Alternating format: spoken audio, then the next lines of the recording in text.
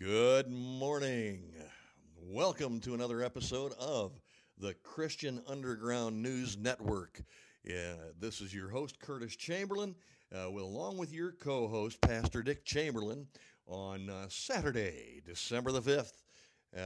We're so happy that you joined us as we continue on with our study of the book of Revelation.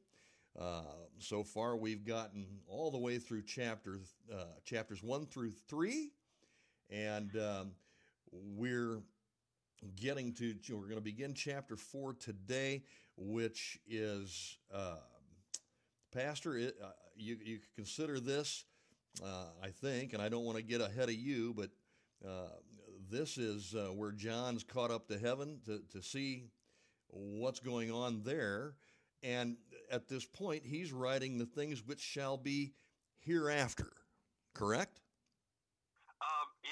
Now you just took a half an hour of my lesson away from me. I'm sorry. I told you I didn't want to get ahead of you, but I'm just getting everybody. I'm warming them up for you.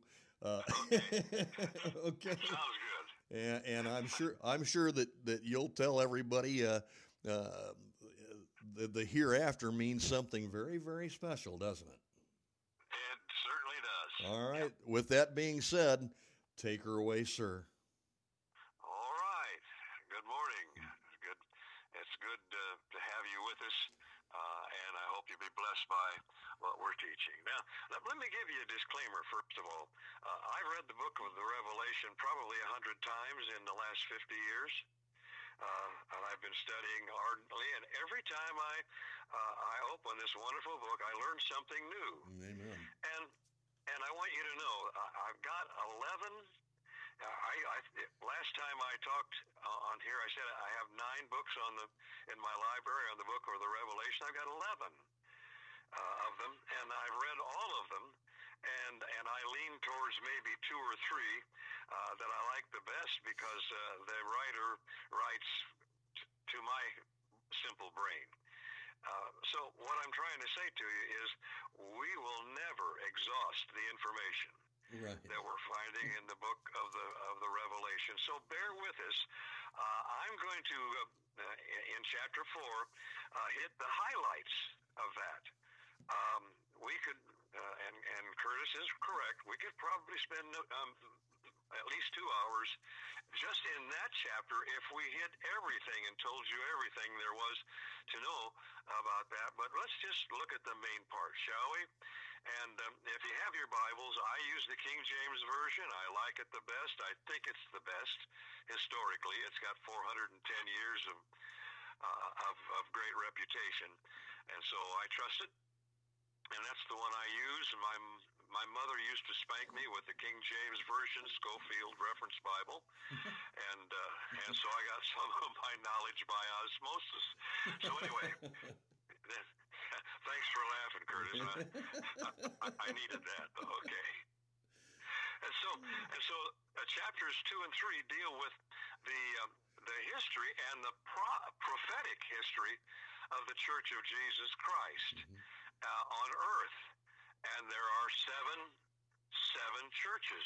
Now, if you want to follow the number 7 all the way through the book of the Revelation, dozens of times you'll find it. And we'll talk about each one of them as we get to them. Maybe more than dozens of times. Oh yeah, I should have said dozens. Yeah, and the word and in biblical numerology, the number 7 is the number of completion or completed things or finished things. Or totality.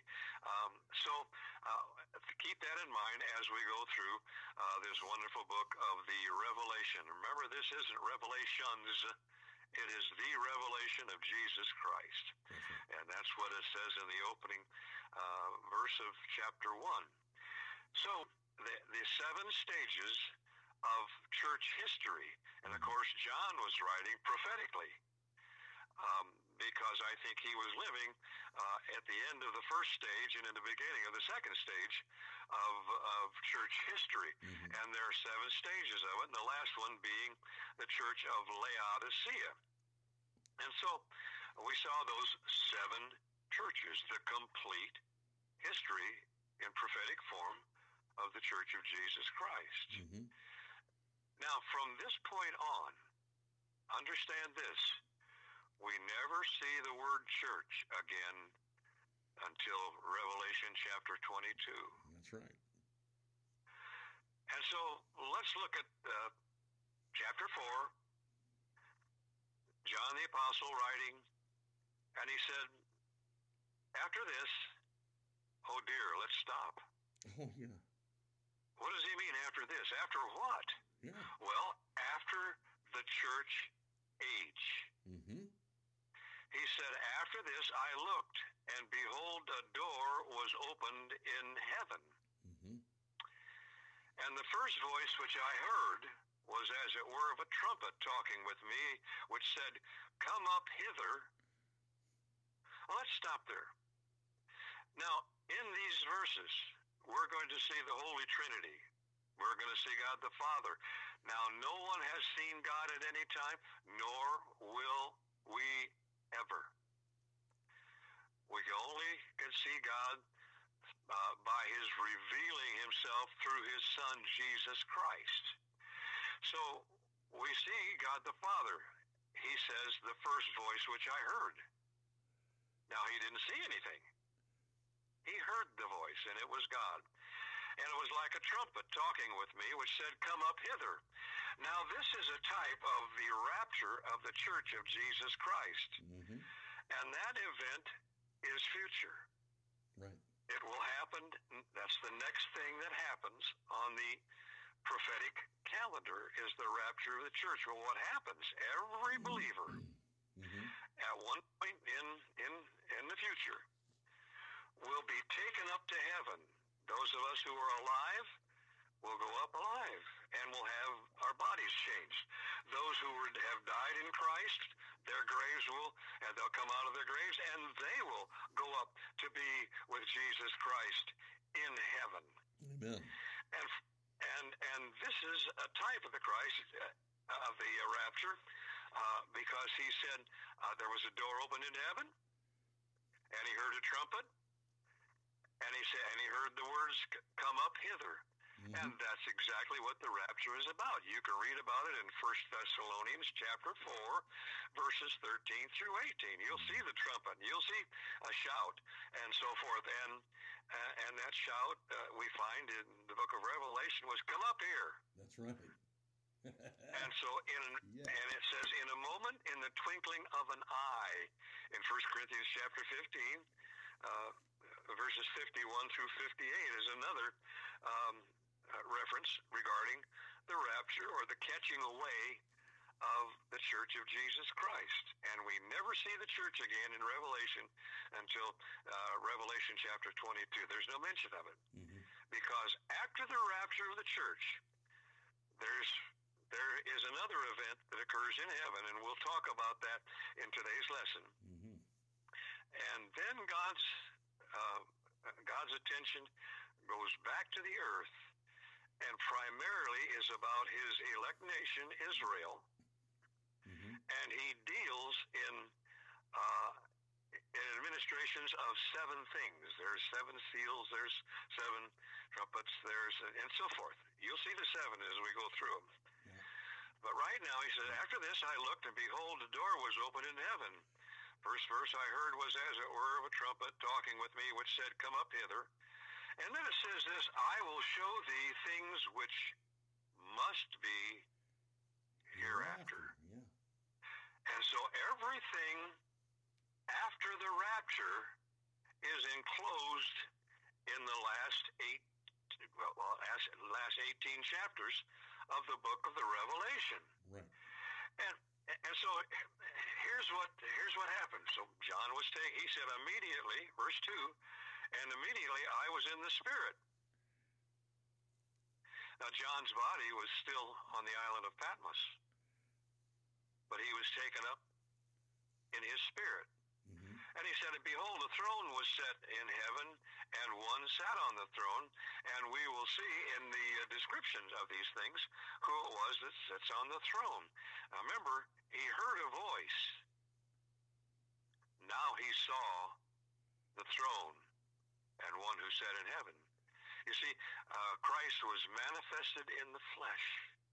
The Word became flesh and dwelt among us, and we beheld His glory, the glory as of the only begotten of the Father. That was Jesus Christ, who famously said, "No man has seen the Father at any time, but the Son hath declared Him." Several times in the New Testament said God is invisible, and He is. And He is. Yes. But the Word was made flesh and dwelt among us. Okay.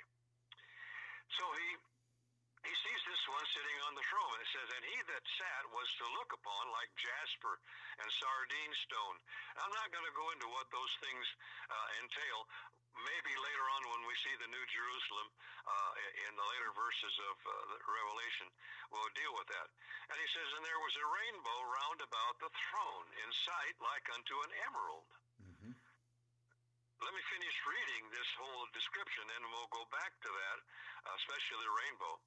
And he says, "Around about the throne were 24 seats. And upon the seats I saw 24 elders sitting, clothed in white raiment, Yeah. and they had on their heads crowns of gold." Mm-hmm. I'm going to come back to that one. "And out of the throne proceeded lightnings and thunderings and voices, and there were 7 lamps of fire burning before the throne, which are the 7 spirits of God." You see that 7? Yep. What did I say it meant? Completion. Mm-hmm. "And before the throne there was a sea of glass like unto crystal. And in the midst of the throne and round about the throne were 4 beasts. Woo! Full of eyes before and behind. Sometimes I think some of my teachers in high school had eyes in the back of their head, but because I never could get away with anything. I know that one of my high school teachers was. Who was that? That was you. Oh, okay. You poor guy. Now in verse 7 it says, "And the first beast was like a lion, Mm-hmm. and the second beast like a calf, and the third beast had a face as a man, and the fourth beast was like a flying eagle.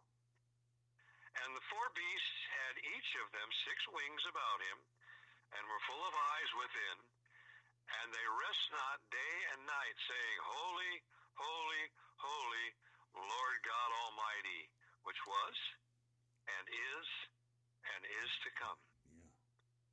When those beasts give glory and honor and thanks to him that sat on the throne, who liveth forever and ever, the 24 elders fall down before him that sat on the throne, and worship him that liveth forever and ever, and cast their crowns before the throne, saying, now I've got that shaded in my Bible because this is an important doctrine. Mm-hmm. In verse 11 it says, "Thou art worthy, O Lord," this is what they said, "to receive glory and honor and power, for thou hast created all things, and for thy pleasure they are and were created." I would refer you to John chapter 1. It said, "In the beginning was the Word was with God, and the Word was God, and the Word was Jesus Christ."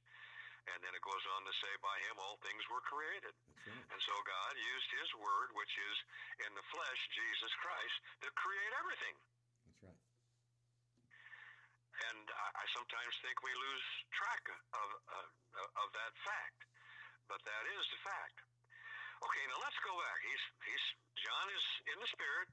He's in the throne room in heaven, and he sees one sitting on the throne, and he gives his description. He was to look upon like jasper and sardine stone, and he says there was a rainbow round about the throne in sight like unto an emerald. Mm-hmm. Yeah. Wow. Now, understand the language here.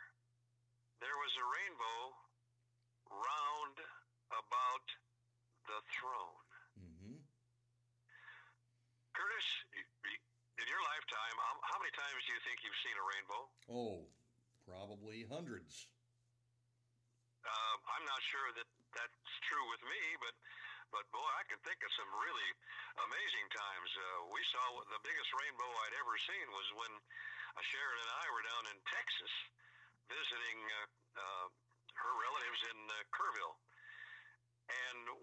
driving from another city that had a great buffet, and we're driving back to Kerrville, and it was kind of dark, and we saw a rainbow that knocked my socks off. Mm-hmm. It was humongous. Uh-huh. But I'm going to tell you that every time you saw a rainbow, it was an arch, correct? Absolutely, yeah. Had 8 colors in it, Right. and it went from one piece of land to another. Isn't that correct? Right, yeah. It was an arch. It was never round. Correct. Now, that rainbow was given to Noah. That's right. There's a promise. As a promise. God made a promise to Noah, and you can read about it in Genesis chapter 9. And he says, I'm going to promise you that I will never destroy the earth again by a flood.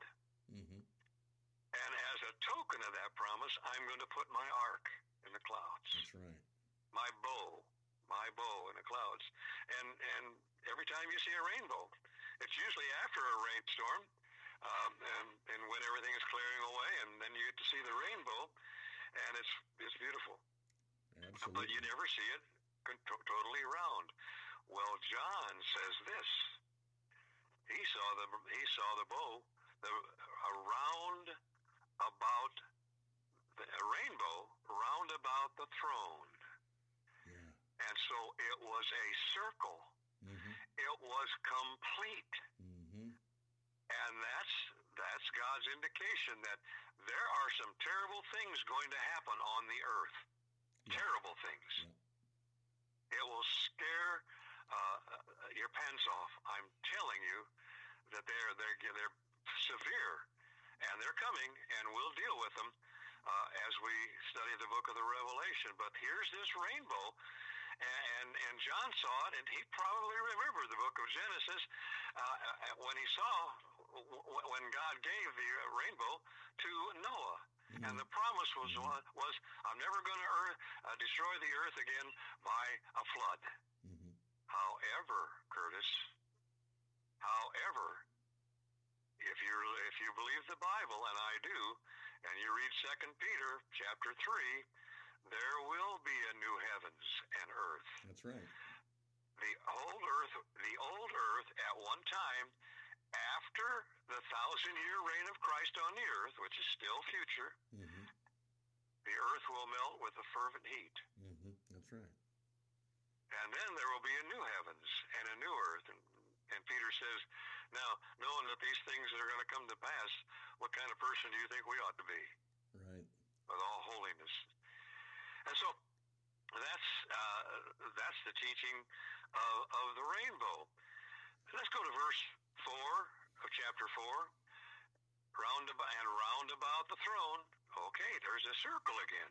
Mm-hmm. Round about the throne there were 24 seats, and upon the seats I saw 24 elders sitting. Yep. They were clothed in white raiment, Mm-hmm. and they had on their heads crowns of gold. Mm-hmm. Okay, let me ask you a question. Why 24? Well, why not 1,000? right. Yeah, it's a good question. Yeah, and why were they clothed in white? And why would they had crowns of gold on their head? And how did they get those crowns? Right. And what gave them the privilege of being there on those seats? Mm-hmm. All good questions. Yeah. So why are there 24? Well, I've got my 11 books on the Revelation, and I've read most of them from cover to cover. I have studied out of probably 3 or 4 of them, which I like the best, because, like I said, they were written in a kind of a way that I understood better than some of the other ones. And here's what most of them are agreed upon, and it's the thing that makes the most sense to me. Mm-hmm. I think they represent the heads of the 12 tribes of Israel. Yep. The patriarchs. I agree with that. Yep. I think that's what 12 of them are. Mm-hmm. Yeah. replaces Dan, Uh-huh. because I think Dan is the one who, out of whose tribe the Antichrist will come, and we've talked about that a little bit. But about the 12, the 12 original progenitors of the 12 tribes of Israel, which is God's elect nation. He says that twice in the book of Isaiah, and several other times. Israel is God's elect. Right. Now, we become individually elected because God knew beforehand who was going to be saved and who wasn't. And we were elect according to the foreknowledge of God. 1 Peter chapter 1 says that. But the 12 tribes were God's elect nation. So there's 12 of them. Now, who were the other 12? You know very well, don't you, where I'm going? I'm pretty sure 12, I do, yeah. It was the 12 apostles. The 12 apostles. Yeah. Now, someone might say, well, there were 13. You know, Paul was the 13th. No, the apostle Paul took the position of Judas. That's right. Who fell. That's right. Judas, the one who betrayed Jesus for 30 pieces of silver. Judas, who, while he was here on earth and went out with the apostles, carried the bag and was stealing from it. Right. Judas, who tried to give the money back, but that no one would take it. And Judas, who committed suicide by hanging, and then went to his own place. And we know where that was. Right. In the depths of hell. Yeah. And the Bible says that, and Peter said, we have to choose someone to take the place of him who fell from his, and he said that in Acts chapter 2, if you remember, Acts chapter 1, if you remember correctly. So, anyway, the 12 apostles, which would include the apostle Paul. Now, why do these people think that? Well, let me read to you something. Maybe I'll not read it. I'll just kind of go through it. This is from a book by Jack Van Impe called Verse by Verse Revelation. By the way, most of these books are 350 to 400 pages long. Think that isn't a lot of reading? That's a lot. That's a lot. And by the way, folks, we're going to get done a lot quicker than it took me to read these books. Okay. So he says this, who are these 24 elders? And some of them believe that they were the 24 orders of the Levitical priesthood. I do not. But here's what Jack Van Impe believes, that it's just exactly what I said. He said there's a good possibility of that it's the patriarchs of the 12 tribes and the apostles, because in Revelation 21, when the New Jerusalem descends out of heaven, by the way, it's already built in heaven, it comes down, nobody has to build it, it just comes down completely, and it's huge. And on this holy city, the names of the 12 tribes are inscribed on the gates of the city. That's right. And on the 12 foundations of the city are the names of the 12 apostles. Yeah. I believe that this is so. And those 24 elders represent all of the ages of God's dealing with men who were saved by grace through faith. Right. All right? Right. And that's the way everybody gets saved. You can't keep the law to get saved. You can't go to church to get saved. Although both of those things are good, it's impossible to keep the law because you have the sin nature. Yep. And so did all of the patriarchs of the Old Testament. So did all of the 12 apostles. But they were special in that the 12 elders from the nation of Israel were leaders of those 12 tribes. They were the progenitors. Everybody that was an Israelite descended from those men. And everyone who descended from the first century AD were as a result of the preaching and teaching of the apostles of Jesus Christ. Mm-hmm. That's right. Therefore, the 4 and 20 elders, I believe, were representing the believers of all ages Mm-hmm. who were the leaders of those people. Right. Okay, so they were sitting. Isn't it interesting? They were not standing, they were sitting. Mm-hmm. Yeah. But they did stand up. Oh, yeah. Oh, yeah. Okay. Yeah. And then they fell down before the throne. That's right. But let's look at something else here, Curtis. Let's talk about, they had on their heads crowns of gold. Uh-huh. Where'd those come from, do you suppose? Well, there's several theological perspectives on that. However, I believe that they're reward. You got the right perspective. Anybody that says it differently has got to prove it, and they can't. Right.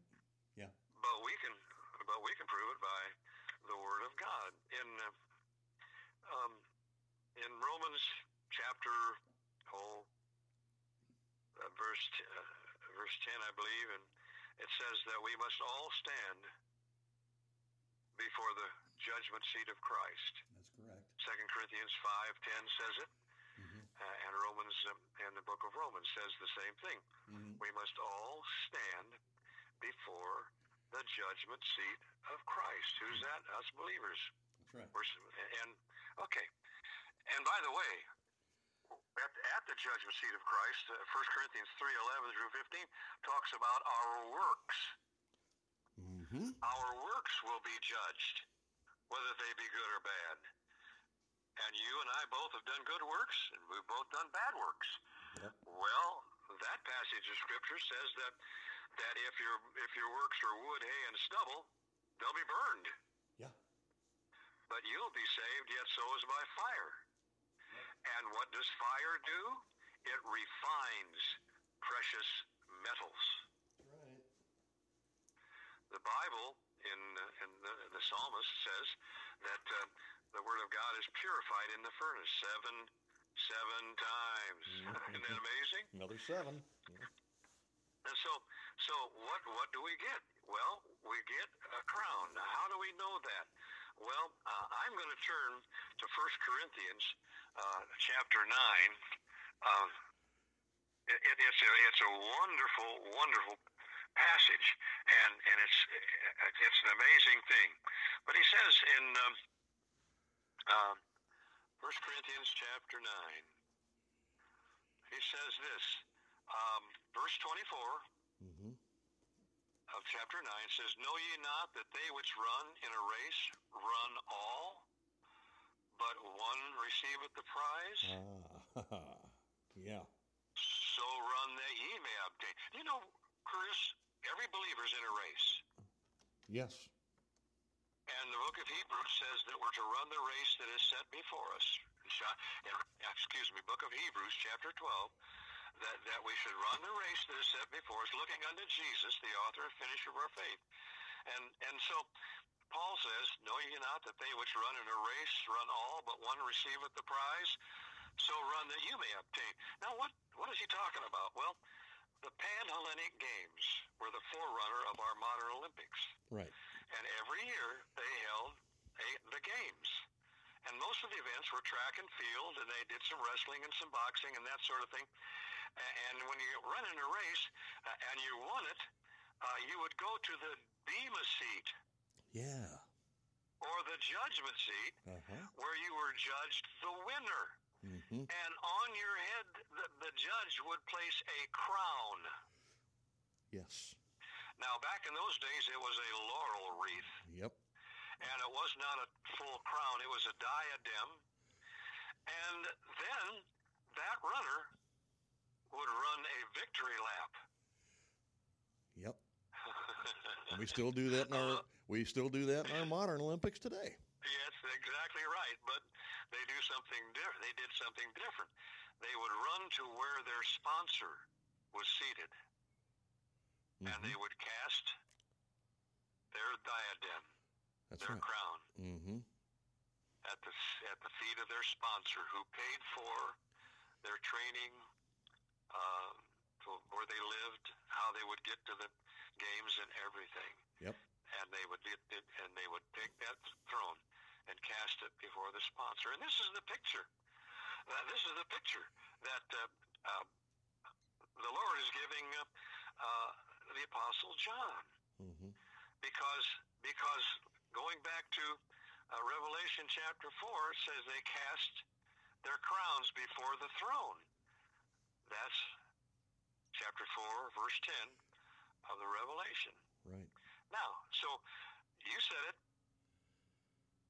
The crowns are a reward. Do you know? And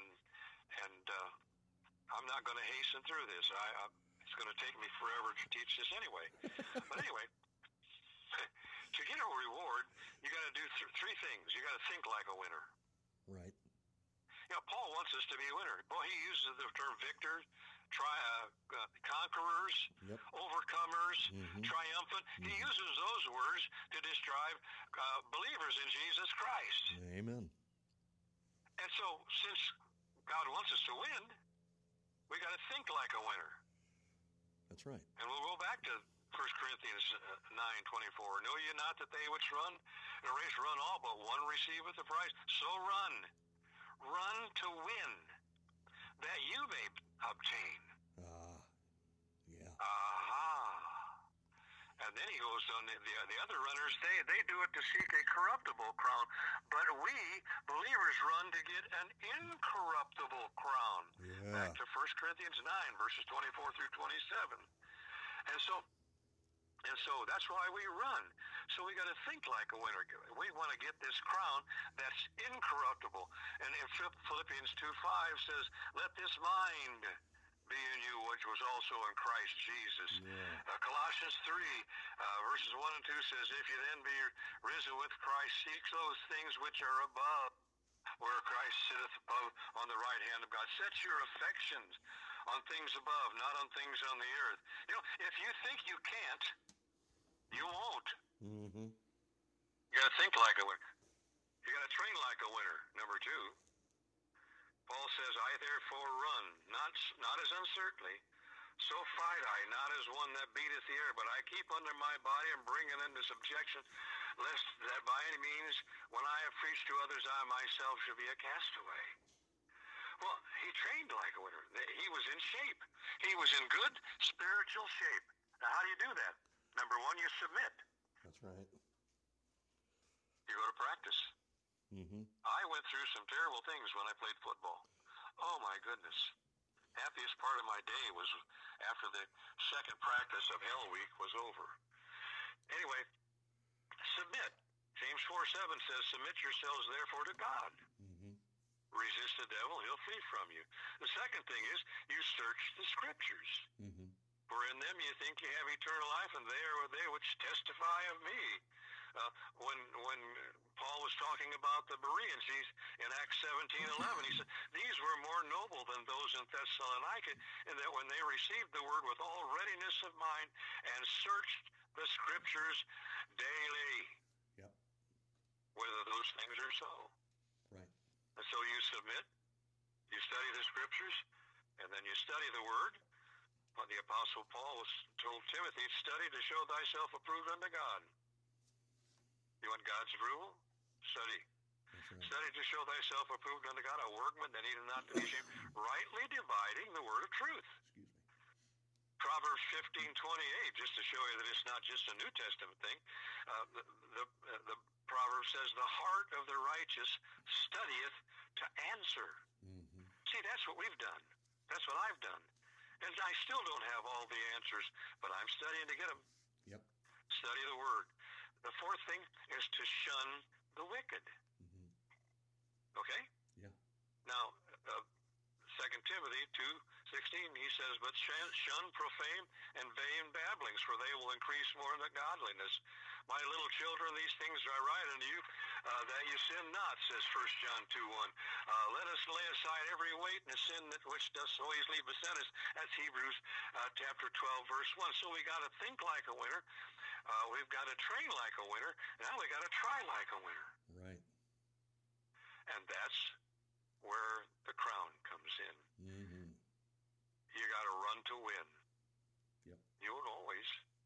But if you don't try to win, you have no chance to win. Mm-hmm.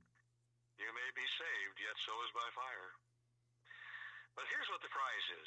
The prize is not eternal life, because that cannot, is not, nor ever will be earned. Excuse me. It says, for by grace you are saved through faith, and that not of yourselves. It's a gift of God. So the prize is something we can win as a reward, and that reward, as we saw in 1 Corinthians 9, is a crown. Now you keep me apprised of the time here. I think we've got, about 15 minutes left? Yeah, about 15. So here's what the prize is. It's crowns. It's crowns. There are 5 of them. Isn't it interesting? There's 5 different crowns you can win. Yeah. And you know what the number of grace is in biblical numerology? 5. 5. Yep. And so the first crown is, we already read about it. It's an incorruptible crown. Every man that striveth for the mastery is temperate in all things. Now they do it to obtain a corruptible crown, but we for an incorruptible crown. And this crown is for running to win.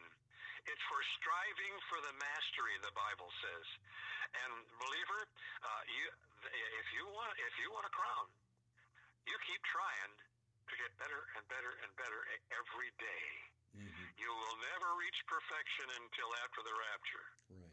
But folks, if you're not trying, you're not pleasing God. That's right. And you won't get this crown. It's for striving for the mastery. The second crown is a crown of joy, and there's 2 scriptures here, but I'll just give you the one. The second crown is a crown of rejoicing. And Paul writes the Thessalonians, where he won a lot of people to Christ. Mm-hmm. And he says, for what is our hope or joy or crown of rejoicing? Yeah. Are not even ye in the presence of the Lord Jesus Christ at his coming? Mm-hmm. You see, this crown is for winning souls to Jesus Christ. Yeah. Yep. The incorruptible crown and the crown of rejoicing. Number 3, the crown of righteousness. Mm-hmm. Man, I almost cry tears of, how shall I say it, of remorse when I find the things that the Apostle Paul did in his ministry. Mm-hmm. And the end of his ministry, he was in prison. He was in prison a lot of times. Yeah. He was whipped. He had scars on his back, the likes of which you could not imagine. By the way, didn't the Lord Jesus have scars on his back from being whipped? You betcha. Yep. So here's what Paul says in 2 Timothy 4, verses 7, 8. He's writing this to a pastor. You know, these things pastors ought to read. But he says, I have fought a good fight. I have finished my course. I have kept the faith. Mm-hmm. If you can't preach a 3-point outline in about a 45-minute sermon, then you might as well quit, Pastor. Those are 3 things. I fought a good fight. I finished my course. Mm-hmm. I kept the faith. Mm-hmm. He didn't waver. That's He right. hung in there. He stayed in it. Pain, gonna have it. Contradiction, gonna have it. Mm-hmm. People are gonna rail on you. You're gonna have it. Yep. But I finished the course. I kept the faith. Then he says this, henceforth there is laid up for me a crown of righteousness, Mm-hmm. which the Lord, the righteous judge, shall give me at that day. What day is that? At the judgment seat of Christ. Mm-hmm. And not to me only, and here's where we come in, Curtis, Yep. but unto all them also that love is appearing. Yeah. You know, the grace of God that bringeth salvation in Titus 2:11 teaches us some things, and one of the things it teaches us is to be looking for that blessed hope and glorious appearing of our Lord and Savior Jesus Christ. Amen. Yep. The crown of righteousness. This is the crown for fighting and finishing and keeping the faith and for loving his appearing. Mm-hmm. Number 4, the crown of life. The crown of life. Mm-hmm. Blessed is the man that endureth temptation. Yeah. For when he is tried, he shall receive the crown of life, which the Lord has promised to them that love him. James 1:12. This crown is for enduring temptation. Mm-hmm. You ever tempted? Daily. Uh-huh. Daily. Yeah. This crown is for enduring. Now then, and then the 5th one is a crown of glory. And it says, and when the chief shepherd shall appear, ye shall receive a crown of glory that fadeth not away. 1 Peter chapter 5, verse 4. And if you read the verses preceding that, Peter is talking to pastors who are supposed to faithfully feed the flock of God. Mm-hmm. And this is a crown specifically for them, for faithfully feeding God's flock. Right.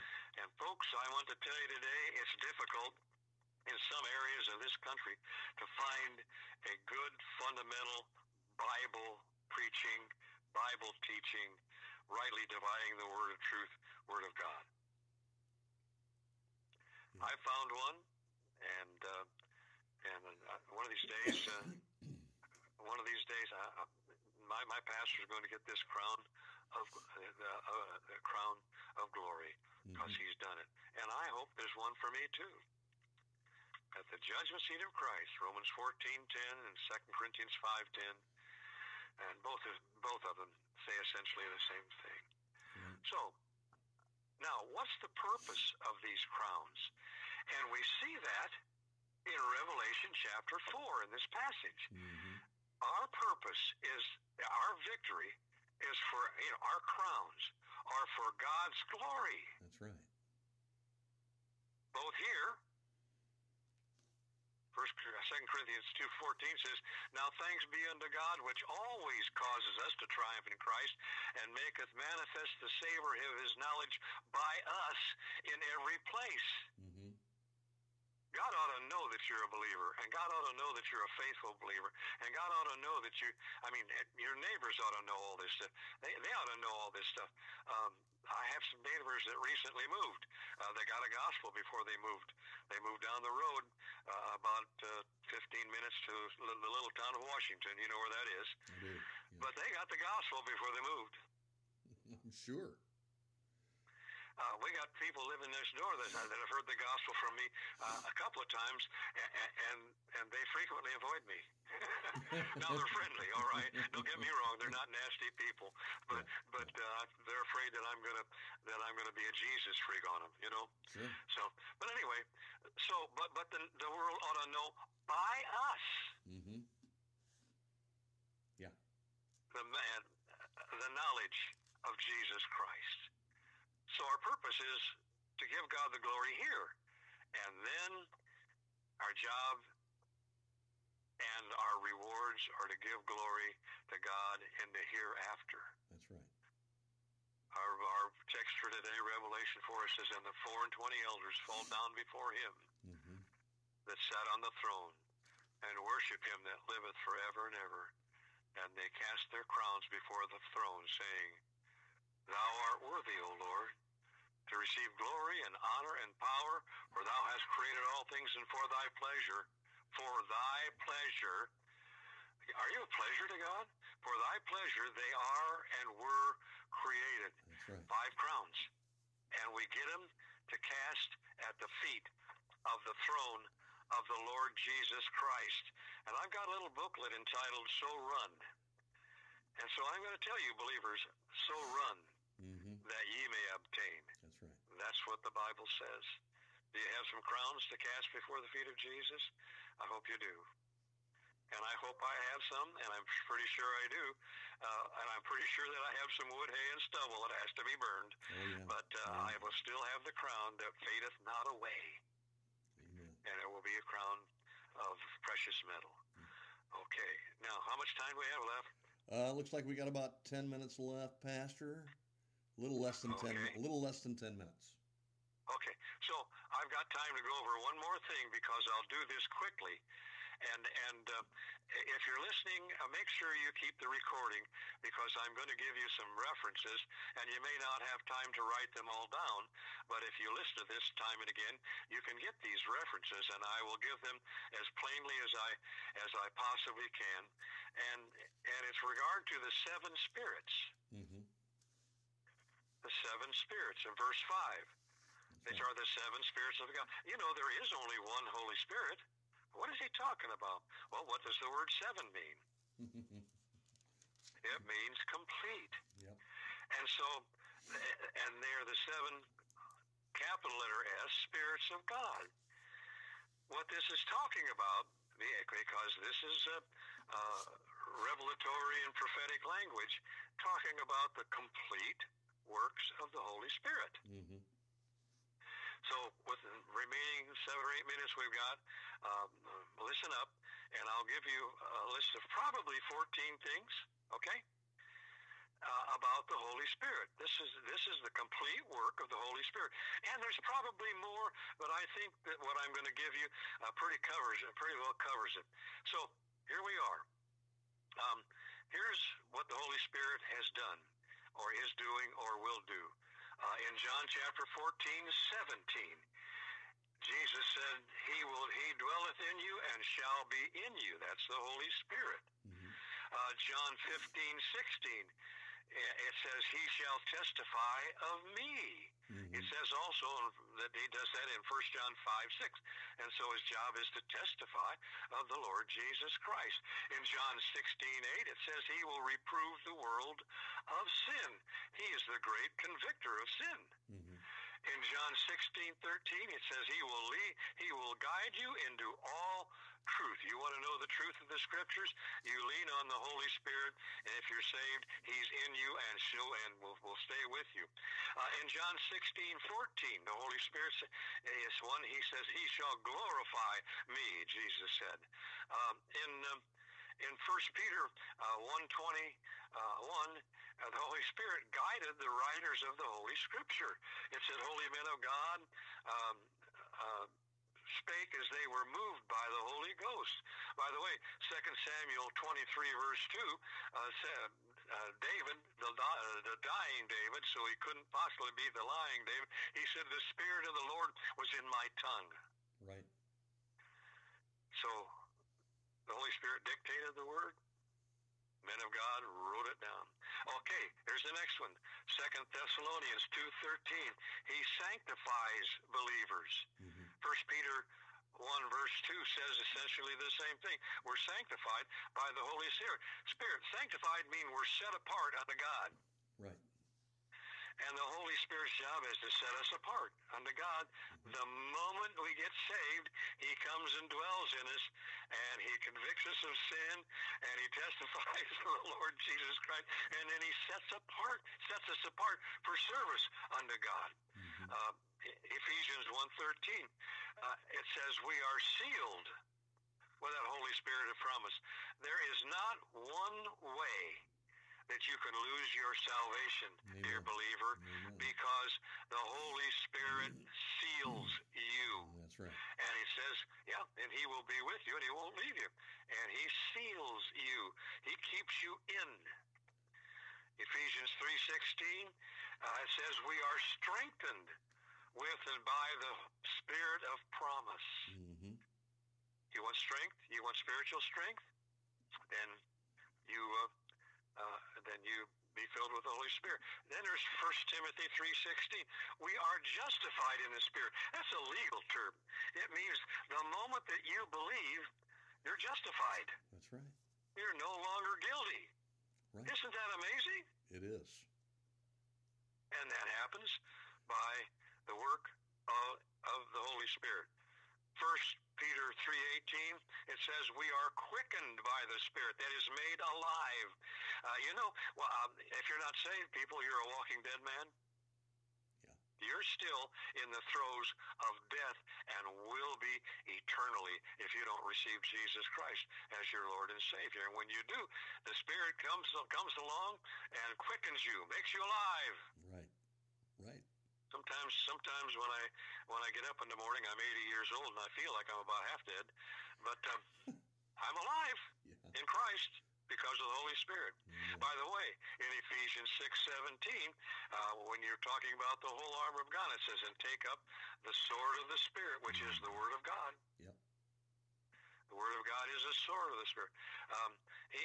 Luke chapter 4, verses 18 and 19, it says that the Holy Spirit was upon Jesus, and He sent me, He says. Mm-hmm. So the Holy Spirit was upon Jesus, and He was sent by the Holy Spirit.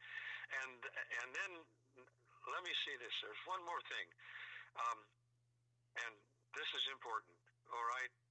Don't ever forget this. The Holy Spirit is the one who planted the seed of conception into the body of the mother of Jesus Christ, Mary. Mary was not the mother of God, as some people contend. She was the mother of God's Son, because His Holy Spirit planted the seed in her. You can see that in Matthew 1:20 and in Luke chapter 1, verses 27 through 35. And that's the complete work of the Holy Spirit, as near as I can tell. Do I have any time left? Got about 3 minutes left, Pastor. Okay, so having known that, that's the seven spirits that are before the throne, the complete work of the Holy Spirit. And you've seen that here in the Scriptures. And so what does this say to us? Well, we are to be led by the Holy Spirit, Romans 8:14. We are to walk in the Holy Spirit, Galatians 5:25. We are to live in the Holy Spirit, Galatians 5:25, and we are to be filled with the Holy Spirit, Ephesians 5:18, and you do that with being filled by the sword of the Spirit, which is the Word of God. And with that, I am finished. But I wanted to ask you then, to those of you who believe, get with the Holy Spirit, live in the Spirit. And those of you who are not saved, Holy Spirit's calling you right now. That's right. Believe in Lord Jesus Christ, and thou shalt be saved. Amen. Father, thank you for this time you've given us. We pray that your word will be productive as we continue to study the book of Revelation. Amen. Amen. Wow. Pastor. Yeah. I'm still here. Thank you. Thank you for that. I tell you what, with everything that's going on in the world today, that is a great uplifting message, I got to tell you. When it feels like there's no way to win in this world, we know that we're going to be victorious in the end. That's right. We are. If you're saved, you're going to be a winner. You're a winner. Yep. Wow. Yep. Beautiful. Yeah. Beautiful. Okay. The grace of God is incredible. Nobody ever had more fun doing it than I do. I know that's right. Right. And my lovely wife is sitting here, covered with a little pillow and her robe, and she's listening to me teach. Can you imagine that? Yeah. She's been with me 41 years, and she still listens to me preach. That's right. I don't blame her. So do I. What a great wife. All right. You have a great wife, you have a great life. Absolutely. Okay.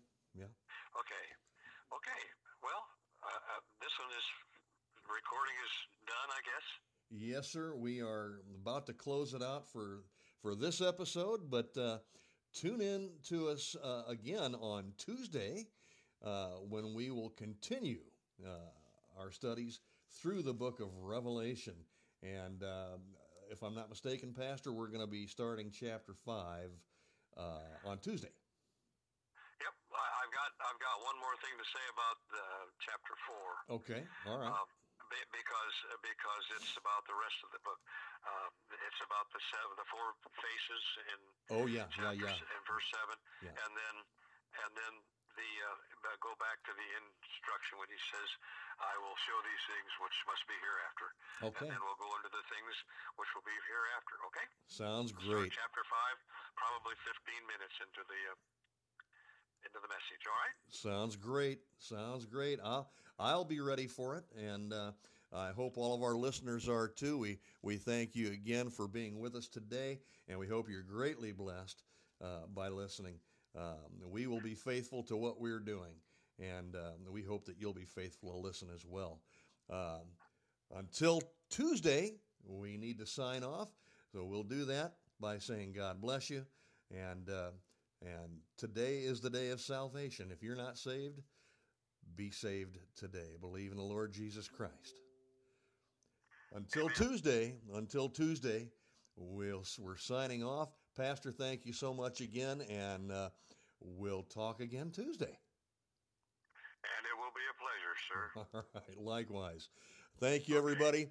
Tune in and listen Tuesday, and we'll see you then on the Christian Underground News Network.